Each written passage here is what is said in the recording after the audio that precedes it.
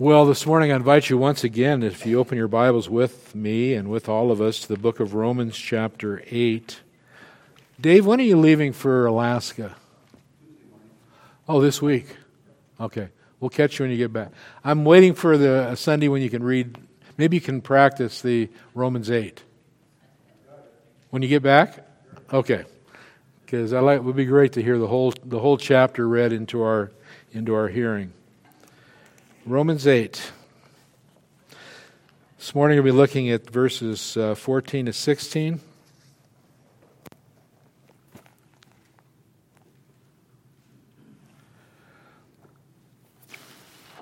For all who are led by the Spirit of God are sons of God. For you did not receive the spirit of slavery to fall back into fear, but you have received the spirit of adoption as sons, by whom we cry, Abba, Father. The Spirit Himself bears witness with our spirit that we are children of God, and if children, heirs, heirs of God and fellow heirs with Christ, provided we suffer with Him, in order that we may also be glorified with Him. Father, we ask that the indwelling Spirit that's in the heart of every believer here would give us understanding to Your Word, would enlighten Your Word, illuminate it before our hearts. Father, I pray even now as we begin to worship that we would intercede on behalf of Emily. Father, it's Your providence. You have now brought her to Salt Lake. She's in a hospital under the care of good doctors, and so we know that Your means are being applied to her at this time. And we pray, God, that through the seizures and the testing, Lord, that they would be able to resolve what's going on. And we pray that it would be something that would be treatable and something that Your healing hand could come and bring recovery for her, Lord. We ask that you would be with Devin Wolf, and ask God that You would help him as he's a good husband to come alongside his wife and to love her at this time and put his heart at rest. And for Jeremiah's father, we pray for him. Apparently the seizures he's also experiencing, that Your healing hand and comforting hand would be upon him. Lord, we ask that You would open our hearts to You. May we hear Your word spoken to us this day. In the name of Jesus, amen. Well, last week, God directed us through the Apostle Paul to kill sin. So, how'd you do last week? Gone? Is it dead? Huh? Yeah? Wounded. Yeah. So how did you do? I mean, how'd you do at it? Killing sin. It's one of the things we're going to be seeing. It's really an impossible task in this life to totally eradicate or mortify the flesh of all sin. That's going to happen on the day that we're glorified, that day that we enter into the very presence of God, and we have a new body, a glorified body. Until then, like you say, wounded. We're in a warfare at this point. But I also want to remind us, before we get too much into verse 14 this morning, to look back at verse 13. And look what Paul reminded us of there. He says, but if by the Spirit you put to death the deeds of the body, you will live. And so we see that it's not just us going out in our own flesh, in our own self-will, trying to defeat sin and kill sin in our life, because you're apt to be doomed if that's your case. But what comes before that, if by the Spirit. So none of us can do this in the flesh. This is a work of the indwelling of the Holy Spirit in our life to crucify the deeds of the flesh. It's not something we're autonomous and we go off and go on a Don Quixote crusade to somehow defeat sin, because you're destined to failure. When you think of the work of the Holy Spirit today, what do you think of? When you think of the Holy Spirit and what you've been taught and what you've heard from others, and what's the general consensus of what the Holy Spirit is doing today? Many might be brought to be thinking, well, static speech and utterances. I think of the Holy Spirit and being baptized in the Holy Spirit. And others might be thinking of the dramatic miracles taking place in the church by the power of the Holy Spirit. Or I've had some call me on the phone and said, do you have powerful worship there at Redeeming Grace Church? Is it Spirit-filled? And I said, amen, it is. But I think they had something else in mind. And so we think of the work of the Holy Spirit, but we want to think of the work of the Holy Spirit in a biblical way. When you come to chapter 8, there you'll find the chapter where God is instructing us on the work of the Holy Spirit in our life. And the primary work that He's doing in your life, in my life, is to bring us into the pathway of holiness and purity. The Spirit-filled life of the believer is a life of obedience. There's no mention anywhere, at least in my translation, David, you might tell us when you quote this, but I see no mention of flamboyant, outward displays of the Holy Spirit here. What I see is a quiet, inward work of the Holy Spirit in the life of the believer. And that's what we're going to be looking at today. His powerful work of shaping and conforming us into the very image of the Jesus Christ. It's that inward heart work that He's doing. Did you know that the Holy Spirit is the one who produces holiness in our life? Should we be surprised that the Holy Spirit would be the one who's producing holiness, and that's His ministry in our life? God didn't send His Son because He was lonely and He needed people in heaven to kind of occupy heaven and bring fellowship to Him in heaven. It's not because He wanted a family and He thought He would just go out and bring a family into His presence. So I'm going to send my Son to bring a people into my presence. The whole purpose of salvation was to restore mankind unto the holiness that was lost when man fell back in the garden. And so the Holy Spirit came to do this work of bringing us, restoring us into the holy people that God created us to be. And so we see that the Holy Spirit is the one who regenerated us, brought life to our hearts when He saved us. That's the new birth experience. He brought life. He brought repentance.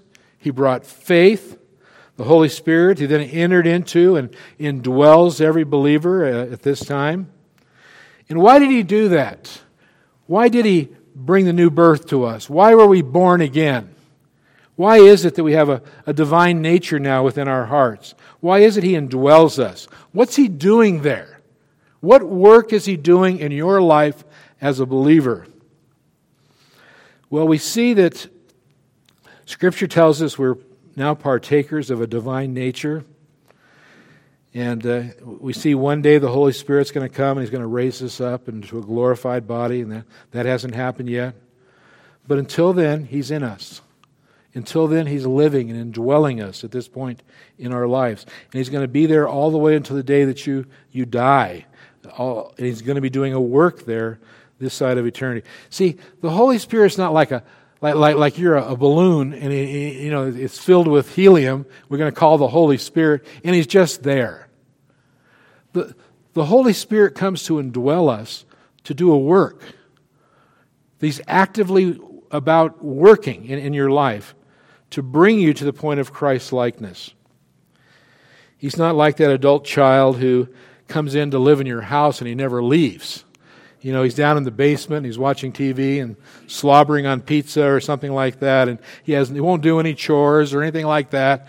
And so, how do you get him out? How do you get him out? The Holy Spirit isn't there just indwelling. He's working. He's carrying out a mission that the Father has given Him in your life. And that is to actively conform you into the image of the Lord Jesus Christ. Today we're going to bring three of the, I think, probably many of the most encouraging verses in much of the Bible. Watch my words here, but these are very encouraging verses. 3. And I want you to listen to them, and I want you to behold these verses. This is the work of God in your life. This is pretty exciting stuff. This is what God is doing in your heart as a believer in the Lord Jesus Christ. And we're going to see it under 3 headings. They're in your bulletin, but He's leading you. He's a spirit of adoption. There's an adoption that we're going to see here. And He's bringing assurance to the heart. And He's only doing this in the life of a believer. If you're here as a non-Christian, none of this applies to you. I mean, look at verse 14. It talks about the Spirit of God indwelling in the sons of God.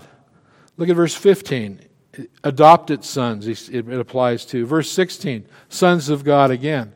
And so we see that the work of the Holy Spirit in the life of a believer, He's there actively working. He's not in the life of an unbeliever. Let's look at under the first heading. Let's look at His ministry in our hearts by way of leading us. 14, for all who are led by the Spirit of God. Now the word "for" here, some of your translations might even say "because," is one of those hinge words. It actually hinges us back to verse 13. And there we saw that we're called to what? Put to death sin. Kill sin that reigns in your mortal body. Kill it. For, so here we are, we're hinging it together, because, now we're going to see why that's so. All who are led by the Spirit of God are the ones who are mortifying the deeds of the flesh. Every believer. And that's why he has all in here. For all who are led by the Spirit. All believers who are led by the Spirit. Now the word "led," I want to stop there.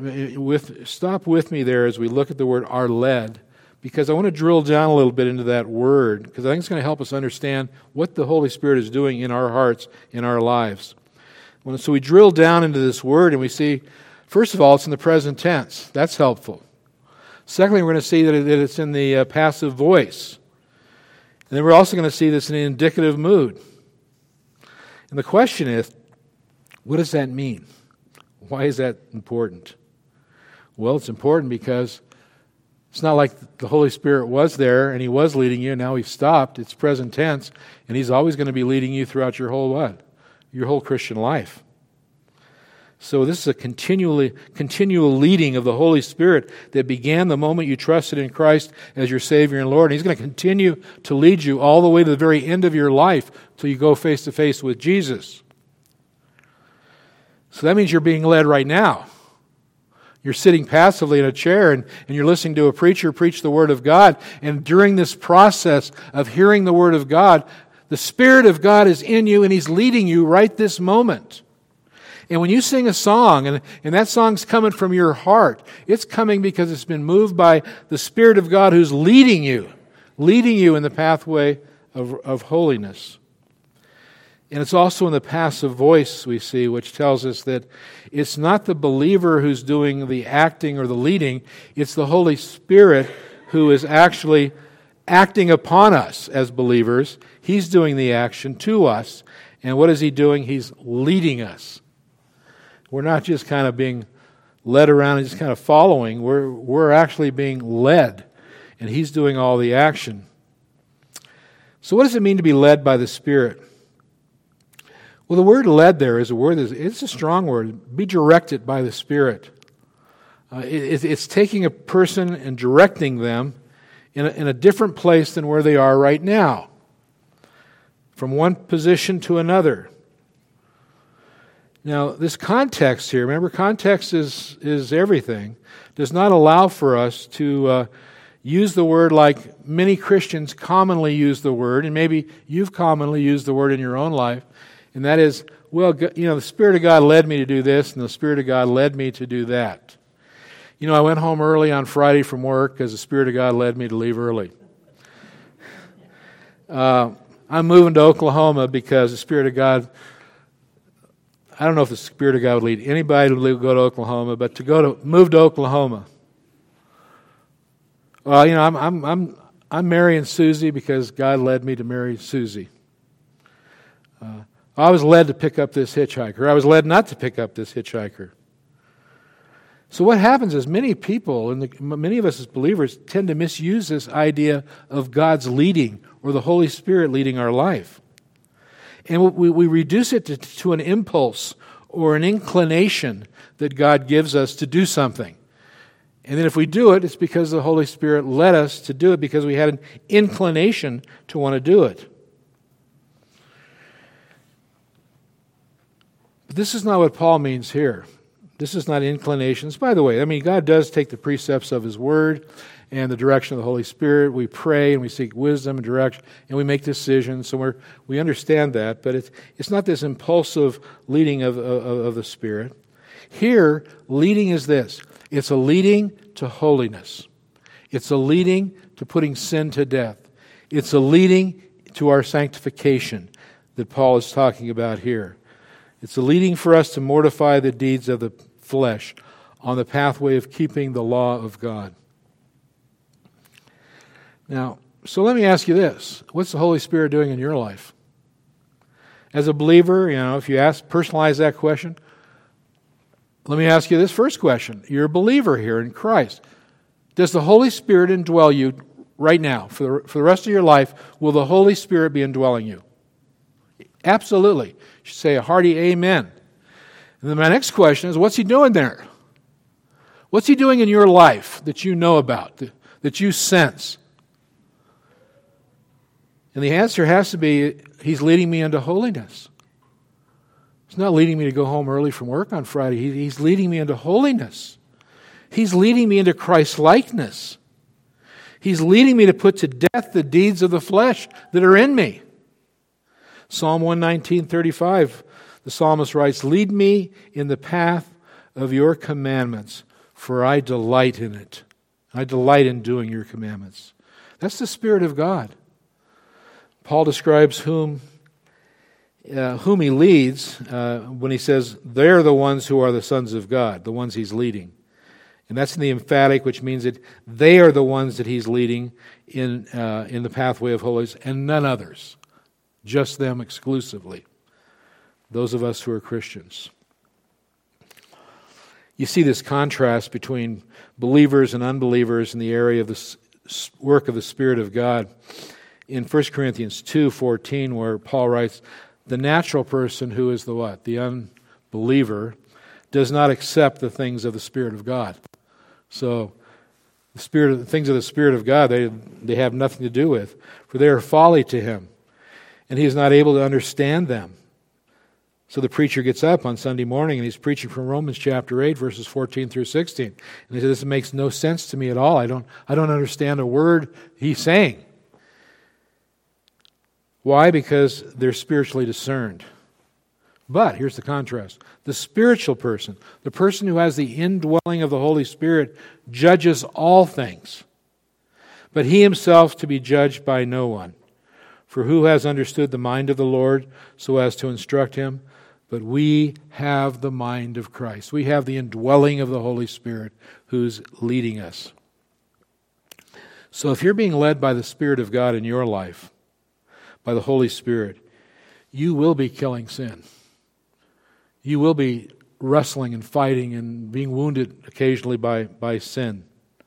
You will be growing in holiness because He's active. He's just not passive in there. He's doing something. And if you can be certain of that, and if you can't be certain of that, then you're not saved. It's the Christian that cries out with the psalmist in 143, "Teach me to do your will, for you are my God. Let your good Spirit lead me on level ground. Take me into a more intimate, holy relationship with you." Now, the next question we'll look at under that first heading is, well, how does He do that? How does the Holy Spirit lead you? He's in you. He lives there. He indwells you. I was thinking maybe the best picture to think about is in leading is like a shepherd and a sheep. You know, that you have the flock, they follow the leading of the shepherd, and maybe think of the Holy Spirit indwelling you like a shepherd, guiding the way. When you get off the way, He brings you back, and you know they're not going their own way and doing their own thing. They're all following the shepherd. But one of the things God uses for us, the Spirit of God uses for us in guiding us, is the instrument of the Word of God. As we read the Word of God, as we're here today and we're hearing the Word of God preached, then the Spirit of God illuminates that Word. You know, our eyes of understanding are opened, and Oh, this is what God wants me to do. That's the active work of the Holy Spirit. He's leading the way. He's showing you the pathway of righteousness. And so it's like a flashlight, and He's going ahead of us, leading us, exposing the truth for us as we go along the way. And as we see God's will in front of us, we want to follow. Ephesians 1:17 says, But the God of the Lord Jesus Christ, the Father of glory, may give you the spirit of wisdom and the revelation of the knowledge of Him. That's what the Spirit of God does. Having eyes of your hearts enlightened, that you may know what is the hope of which He has called you, what are the riches of His glorious inheritance of the saints, and what is the immeasurable greatness of the power towards us who believe, according to the working of His great might. That's the indwelling work of the Holy Spirit. So He's going ahead of us. He's shining a light on the Word of God, the will of God for our life, and using it. And we see it, and we understand it, and our hearts are geared toward doing it, and we begin to follow. That's the pathway to holiness. That's the work of the Holy Spirit. But in Luke 24:44, it says, Jesus speaking, then He said to them, These are my words. I spoke to you while I was still with you, that everything written about me in the law of Moses and the prophets and the Psalms must be fulfilled. And then He opened their minds, the Spirit of God through Christ, opening their minds to understand all that He has said.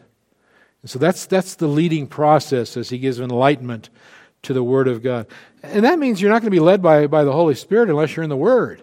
Unless you're reading the Word, unless you're hearing the Word, interacting with the Word. That's the means for Him to lead you. He's there explaining the law of God to you and how it applies in your life. And He's leading you more and more into holiness. John 14, again, we see, These things I've spoken unto you while I'm still with you, but the Helper, the Holy Spirit, whom the Father sent in my name, He will teach you all things and bring you to remembrance all that I have said to you. But He doesn't just shine the flashlight and say, that way. There it is. Let's just go. He leads you. He's more active than just shining the flashlight. He does show us the way. But He also puts a desire in your heart. This is the work of the Spirit, to hunger and to do the will of God. So that when you see what God wants you to do and you understand what God wants you to do, He puts the desire in your heart to do it. Not to go like a sheep and go off in some other direction. And not only that, then He strengthens you and He empowers you that not only do you desire to follow that way of truth, you now have the ability to do that through the power of the Holy Spirit. How do you know if you're being led by the Spirit? Well, you're walking in the pathway of holiness. If you're not walking in the pathway of righteousness, if you're not walking in the way of growing in holiness, then more than likely there's no Spirit of God in you leading you in the direction you should go. I was thinking, Pilgrim's Progress just gives you all kinds of imagery of what God is doing, especially in Romans 8. But I was thinking as I read through this, there's that part where Christian and get to what's called bypath meadow. Remember that bypath meadow? And it just seems to be a little bit of an easier way. And it doesn't seem to be the hard way. It's an easier way. And it kind of parallels with the right way. So let's try bypath meadow. And pretty soon they're out in it. I mean, they're in the thick. They're out away from the will of God. How do you know you're being led by God? Well, you're on the right path. How do you know if you're being led by God? You're on the straight and the narrow path. You're not in bypath meadows. In short, you're desiring to do the will of God and follow in the footsteps of Christ. I was it hopeful and Christian who were out negotiating whether they should go on this path. And Christian saying, hey, this looks pretty good. Let's try this one. And, it was hopeful. It says, hey, this doesn't look good. This is not right. This path should lead us out of the way, is what he actually says. This is not good. And so, but they go anyway. So there's the first one, the leading of God by the indwelling of the Holy Spirit. There's a second work or ministry of the Holy Spirit we see here in verse 15, and that is the work of adoption, the spirit of adoption.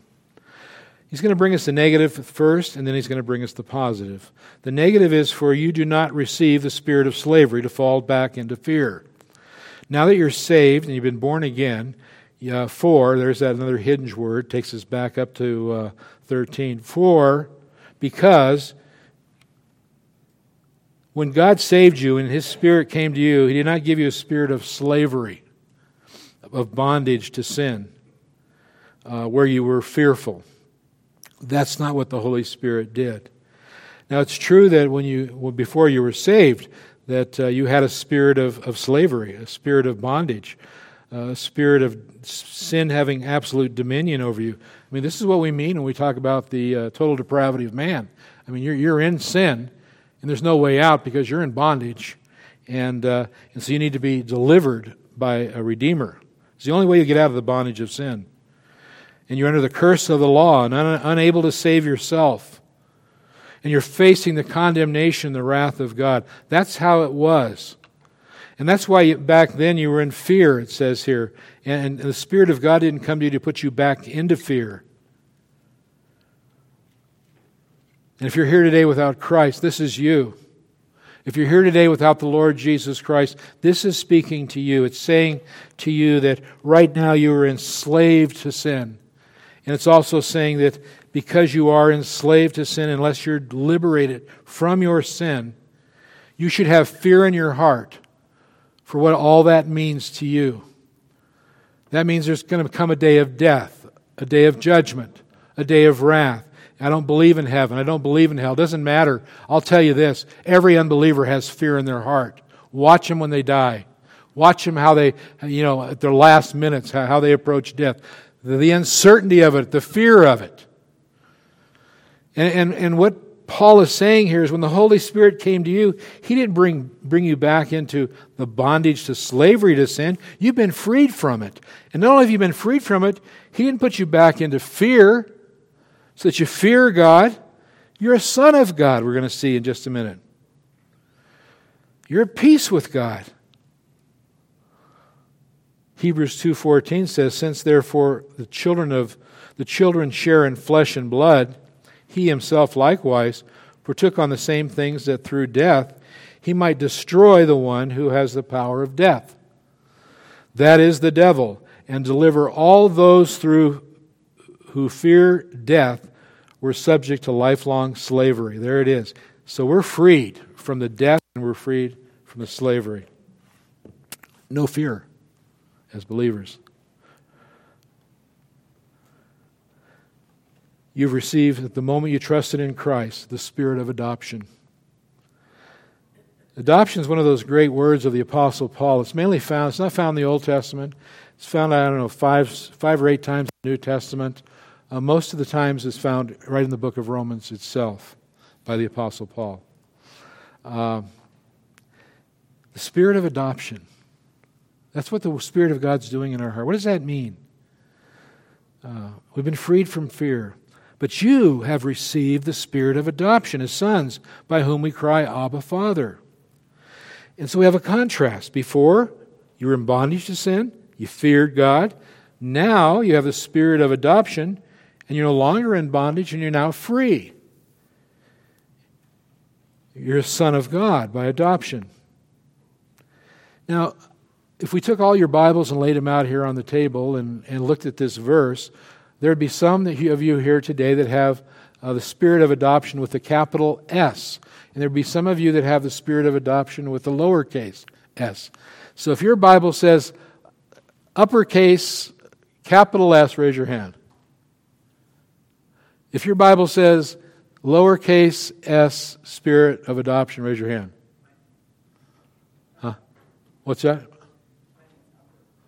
Which one? You'll get one vote. Unless you got 2 Bibles. So yeah. So you can see there's a little division there. And here's the problem. Which one's right? Is it the Holy Spirit of adoption, or is the spirit of ourselves that's within us that has the spirit of adoption? And the theologians like to go back and forth on this. We say it should be an easy thing to find out. All we got to do is open up the New Testament and look at the Greek. And did Paul put a capital S or a small s, upper or lower case? And then you find out, wait a minute, I'm doing that. I'm going back to the earliest Greek manuscripts, and I see that every letter's in the uppercase. They didn't have lower and upper cases. They were all in the uppercase. So that's not going to answer the question. So you're left to context. Again, this is why context in understanding Scripture is so important, to give you maybe what the insight. Even with the context, it's still a close question here. I think the ESV here says capital S, right? Capital S. Is it the King James small s? Capital S, King James. Which one's NASB is the small s? Okay. So you can kind of see the difference there. So is it the Holy Spirit of adoption, capital S, or is it the Spirit within me of adoption that God has put there? Personally, my personal thoughts on this are that the context, since we're talking about the work of the Holy Spirit, seems to be here's another work of the Holy Spirit. That is, He is the Spirit of adoption. So I would lean towards the capital S. But on the other hand, think of this. I mean, does it really matter? Because ultimately, it's the work of the Holy Spirit in our spirit in confirming that we have the spirit of adoption. So it really, in some ways, it's both, but it begins with the work of the Holy Spirit. What is adoption?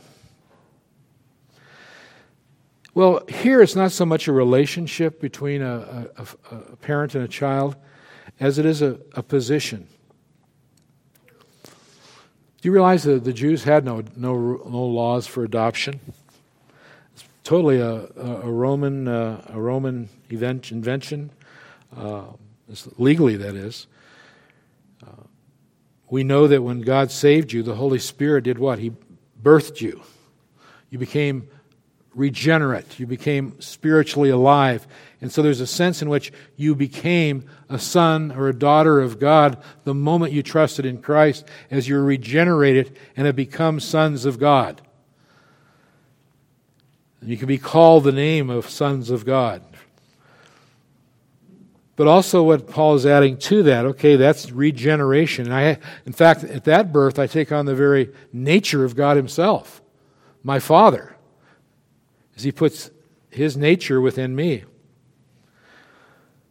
But here what we see is the Holy Spirit then comes along and brings to us the reality of a legal transaction. He's speaking in the realm of law, that there's certain rights and privileges that go with being a son of God, an adopted son of God. The Puritan Stephen Charnock writes, "Adoption gives us the privilege of sons.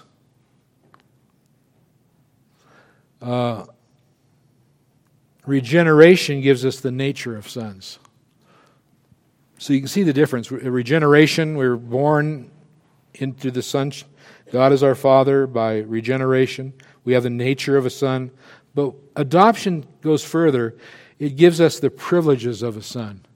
And by the way, next week, that's what we're going to look at in verse 17, is all the privileges that come to us by way of inheritance from our Heavenly Father. You know, our confession, our confession does a wonderful job of describing adoption.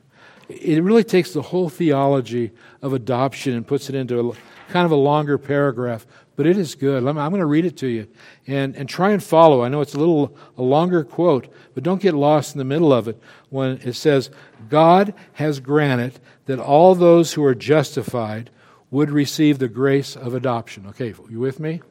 So all who are justified, all who are saved, trusting in Christ, will receive the grace of adoption. And for the sake of His only Son, Jesus Christ, by this they were counted among the children of God and enjoy the freedom and the privileges of that relationship. They inherit His name. They receive the spirit of adoption. They have access to the throne of grace and boldness, and are enabled to cry out, "Abba, Father." They are given compassion and protected and provided for, and they're chastened by the Father. Yet they are never cast off, but are sealed for the day of redemption and inherit the promises of heirs of everlasting salvation. That's wonderful. That's just a wonderful, concise quote. There's no adoption that we can find in Judaism. If someone died, you usually had a brother kind of step in and take over the family. I mean, they had other ways of dealing with adoptive issues. But in ancient Roman culture, we see adoption. And if we carry over some of that into Paul's thinking, I'm sure it had a place in it. One of the very important things of any adoption is the power of the parent to choose the child. Isn't that interesting? I mean, sometimes you open up a little brochure of children that are available for adoption. I want that one, or I want this one, and tell me about this one. And so we choose the child we want to adopt. And then once adopted, the child would have equal standing with the offspring or any other offspring, natural offspring. And so it's true with adoption. I mean, God, before the foundation of the world, chose a family. He chose a people to whom He was going to adopt. He chose His children. And He didn't do like we would do. We're trying to find all the squeaky clean kids in the little pamphlet that we're going to be adopting. But He looked to people like us. And He saw us before the foundation of the world. I mean, we were rebellious and stained people and full of corruption, defiled. I'm going to adopt that one. I want that one and choose that one to be my child. So it's true with adoption. More than choosing, the adopted child legally then takes on all the rights and the privileges of a natural child. And the child then can inherit all the blessings of the Father. So having now been given the spirit of adoption, the indwelling of the Holy Spirit in our lives, we've received the very love of God in our lives. We appreciate His love for us as seen in His Son dying on the cross. We have the constant reminder that He loves us and He cares for us and He's meeting our needs, and we're an heir of Him, and we're going to inherit all that's in Christ. We're going to inherit on that day yet to come. No wonder then now we can cry out, he says, Abba, Father. We're led to the point because of this adoptive relationship and how much God loves us, we can respond to Him not out of fear like before, but now out of love we can cry out, Abba, Father. The Father who adopted me into His family and has given me all the privileges, the rights, and the inheritance of a son. I believe this cry is really a loud cry. I don't think we would go out on the top of the roof and start yelling, "Hey, Abba, Father!" I think that's exactly what Paul's saying here, but the idea is one of we're just led by the indwelling Spirit of God to cry out passionately to our Father. And by the way, this is an intimate word, isn't it? This is a word that when you hear it, it's a word that I've never seen a really accurate equivalent in the English language. We hear daddy and papa and things like that. But I mean, maybe papa more than daddy, I don't know. But those kind of words, the intimacy that we have with God, we cry out, Abba, Father. This is a word that is not in the Greek. It's an Aramaic word, and I think it's there for the purpose of emphasis by Paul. And so let me just, by way of application, when you pray next time, most of you begin your prayers by introducing your prayer to who? God, the Father. God the Father. So we begin praying, typically. This is how we were directed to pray. Our Father. Now, I don't think if we take what Jesus gave us and how the template on how we're to pray and apply that with what Paul's saying here in Romans chapter 8, we cry out, Abba, Father. I don't think this is a formality. This is how we open up our prayer life. Our Father. And we don't even think about it. Then we go right into the prayers. No, Paul's saying that the Spirit of God who abides in you is bringing you to cry out when you're ready to pray, Abba, Father. And so when we come and we begin our prayer life, that's where it begins. our mindset, our heart, our emotions, our affections on God and how much we love Him and He loves us. Now as a father, I'm going to bring my petitions before you as my daddy or as my papa. So we can come boldly, draw close to Him with intimacy. So the Holy Spirit indwells us. He lives in us. He does so. We are the temple of the Holy Spirit, and He does so that He can actively lead us into the pathway of holiness. Secondly, we saw He brings the spirit of adoption. Now, thirdly and lastly, I just want to quickly look at the other ministry that He does in us. He brings assurance to our life, assurance of our salvation. Verse 16, the Spirit Himself bears witness with our spirit that we are the children of God.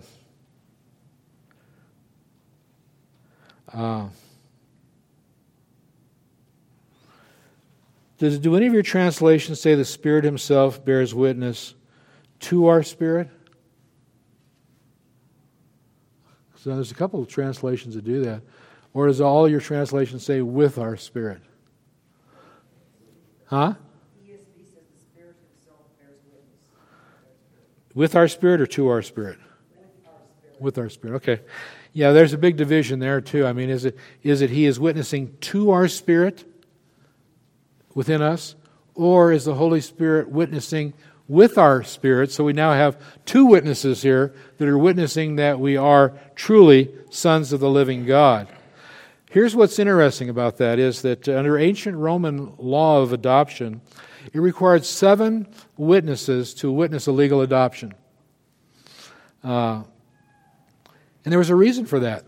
Because, they didn't have computers back in those days, so what they wanted to make sure is if anything happened to mom or dad, the whole issue of the whole estate's up for who's going to inherit it, and one of the kids might come in, of natural kids, and say, that guy was never adopted, it goes to me. In other words, there had to be some legal determination if mom and dad weren't around as to the legal adoption taking place, and so they had 7 witnesses. They would witness the adoption. Here we see that there is an indwelling role of the Holy Spirit to be one of those witnesses with our spirit, I think, because there's a sense in which we all have a sense of assurance naturally in our heart anyway. But He bears witness with our spirit that we are sons of God. His role is to fend off doubts in your mind about whether you're a Christian or not a Christian. The Holy Spirit witnesses along with your spirit, your inner spirit, that you're saved. How does He do that?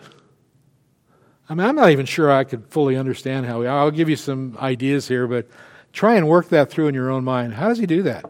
How does He give you that assurance, that confidence, that boldness that you're truly saved and you're not lost?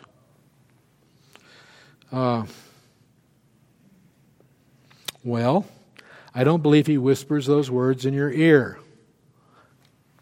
By the way, Don, you're a Christian. Did you know that? I just want to remind you today, Monday's coming up. You're going to be a Christian on Monday too. He doesn't talk to us like that. But He does give us that inner confidence somehow, in a very subjective way. He brings a gift. It's a gift of inward confidence that you're a child of God. He communicates that to us somehow. And we know when He does. And it's not with audible words. Now, before I answer that question, let me just draw a distinction. I think this is important stuff, assurance. This is really, really important because if you struggle with doubts in your Christian life, it doesn't go well. It should lead you in the right direction. There is a difference in our theology between the security of the believer and the assurance of the believer. Do you understand the difference? In other words, from God's perspective, when He saves you, how long are you saved for? Does a timer go off, and when does it go ring and go boop, it's over with? Never. You're secure in Christ. We call that the perseverance of the saints. When He gives you a faith, He gives you a faith that's going to take you all the way to the end, and you're never going to lose your salvation. So that's secure. But that's different from assurance. Because assurance is your appreciation, your experiential appreciation of whether or not I am a child of God. From God's perspective, yes, you're saved, you're always saved. But God, I don't feel that way today. I feel like maybe I've lost my salvation. And so I don't seem to have a full assurance that I'm a Christian. I have a lot of doubts in my heart. Usually that lack of assurance comes from sin that's in our life. We're going to see that in a second. But not always. Sometimes it can come from a weak conscience. Your conscience is so weak that it's so easy just to doubt and to wonder, have I done that sin? Is that sin? And am I Christian? And I mean, this is a struggle that many young people go through that are raised in the church. And then they believe in Christ. They have faith in Christ. And maybe they heard preachers preach, you got to have fruit in your life, and show me the fruit in your life. And you have enough fruit, you'll really be saved. And then they go in doubt, and they wonder, well, do I have enough fruit in my life? Am I really saved? They talk about this. I don't have the same experience that they're talking about. So you can forfeit your confidence. Let me show you this in God's Word.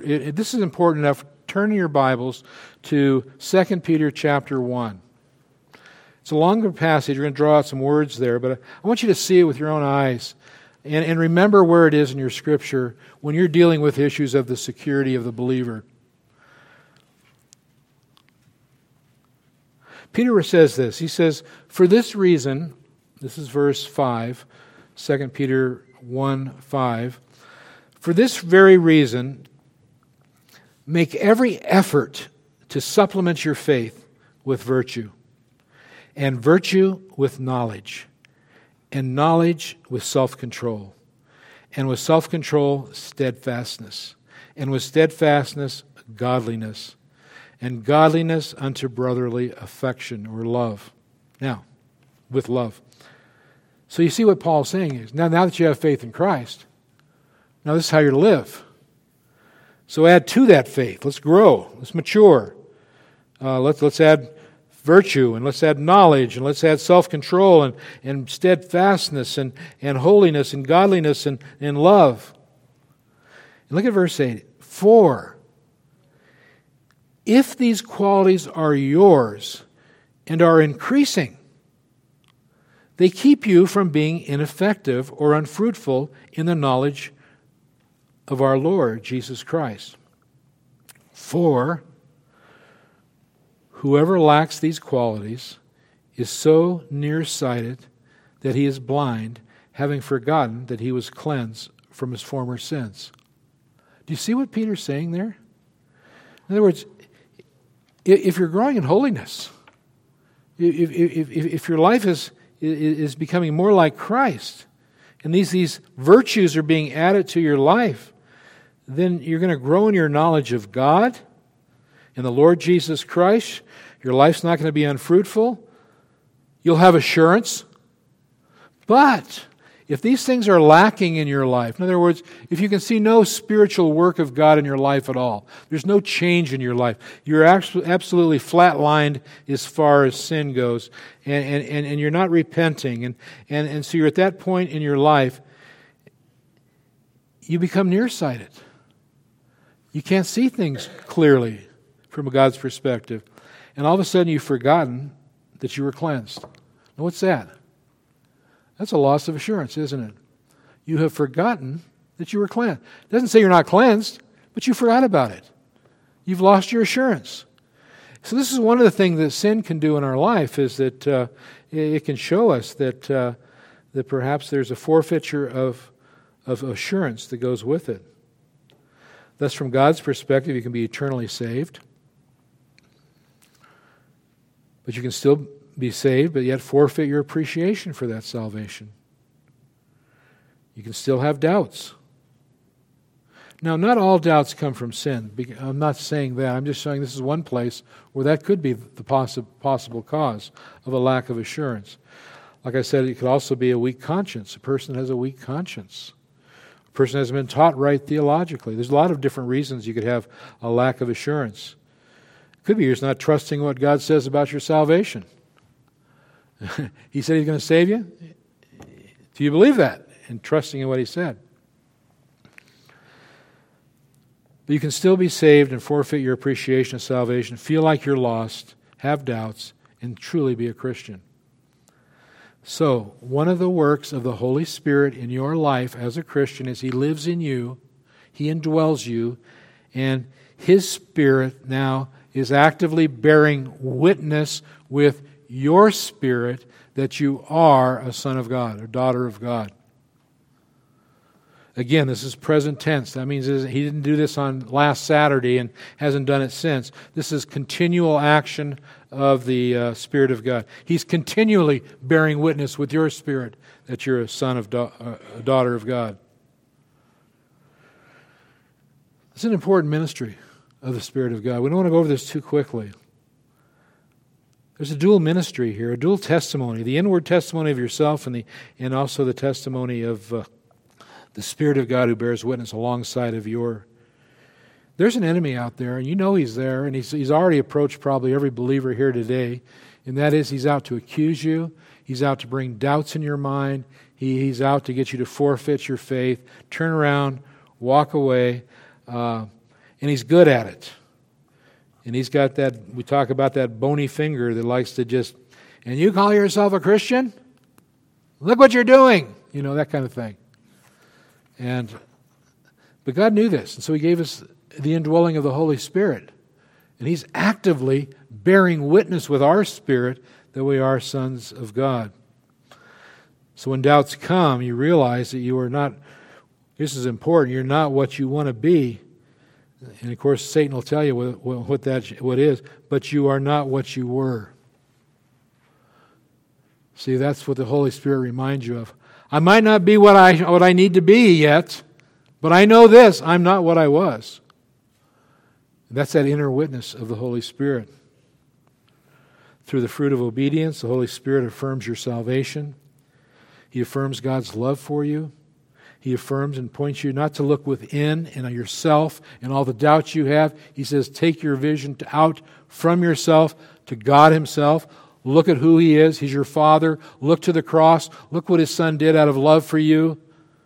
Think of all the work that God has done on your behalf for your salvation.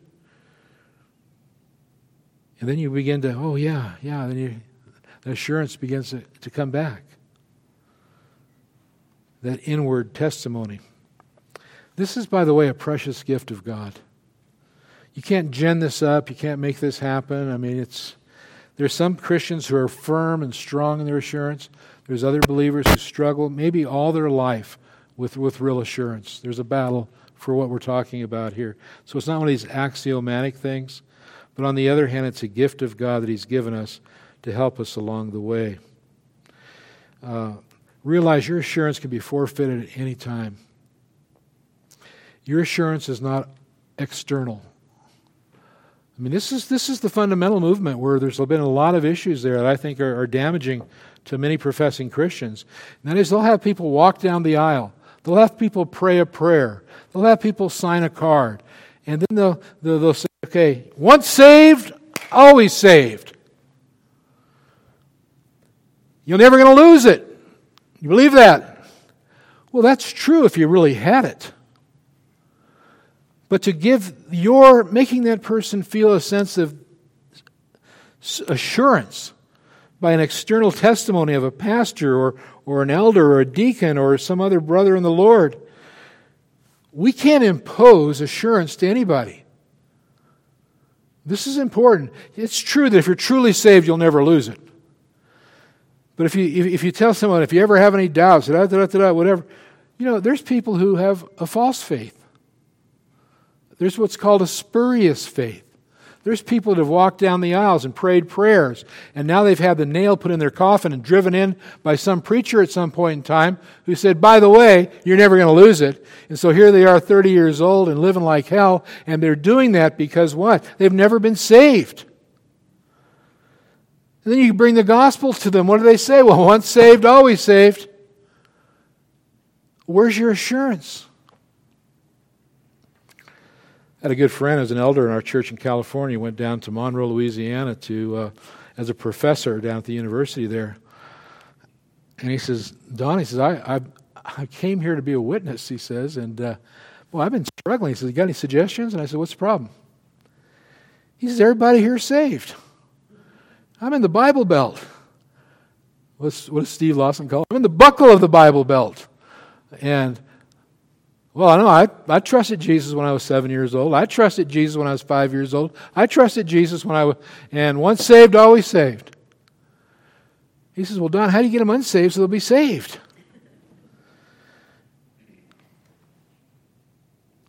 So we need to be careful that we're not giving a false assurance to anybody.